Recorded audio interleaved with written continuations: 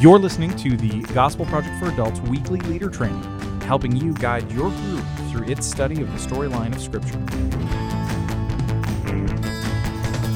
Hey there, thanks for joining us for the weekly leader training for the Gospel Project for Adults. I'm Aaron Armstrong, and today we are discussing Unit 32, Session 1, The Church is Sent to Trust God. So in the next couple of sessions, we are going to be in Acts 12, and we're going to see that God has given His church the tools that she needs to overcome adversity and stay focused on the gospel task. Here in our session this week, we're going to see how the opposition to the gospel is strong and severe through the example of what happens in the church in Jerusalem.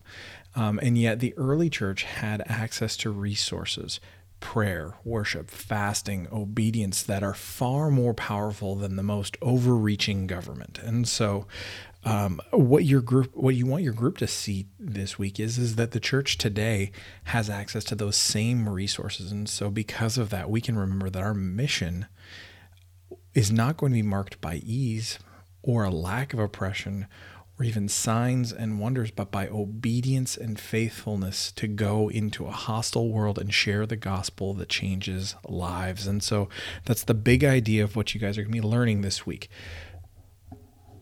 And in that, a key thing that this session really dials in on is recognizing God's hand at work in difficult times, which again includes seasons of persecution, oppression, all of these kinds of things, these things that by and large, most people in your group, unless they have come from a very different context, have probably never experienced in a very significant way.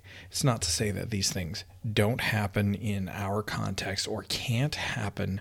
It's just that we when we experience oppression or types of persecution, they're not always the same, and so we just need to keep that in mind.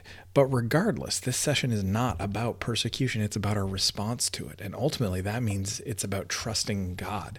And that is so important for us in any and every situation, whether we're experiencing persecution and oppression or we are experiencing joyful seasons of peace and prosperity, or everything in between. We need to learn to trust Him and to recognize His work for what it is and rely on Him to work in times of difficulty and strife and times of peace.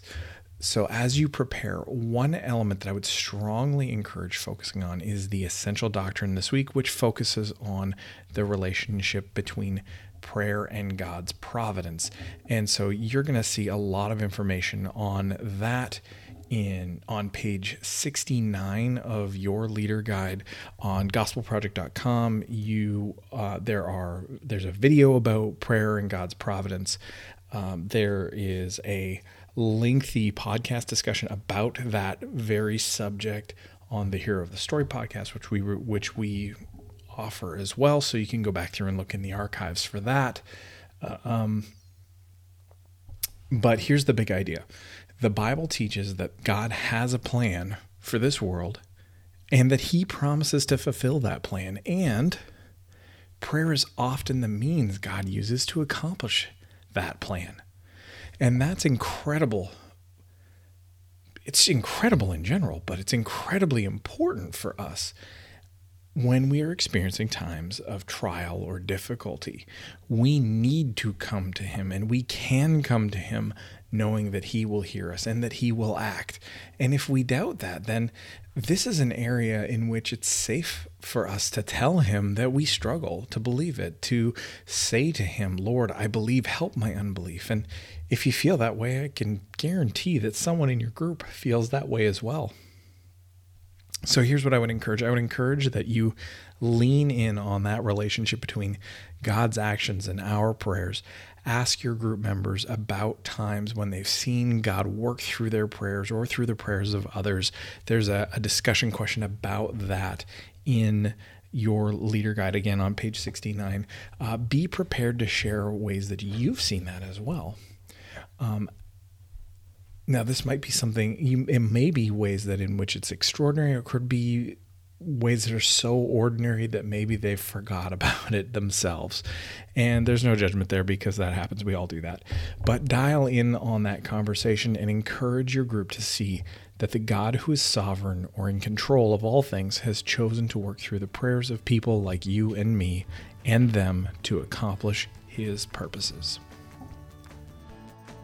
Thanks for listening to this week's Leader Training for the Gospel Project for Adults. For more resources to help you guide your group through this session, visit gospelproject.com.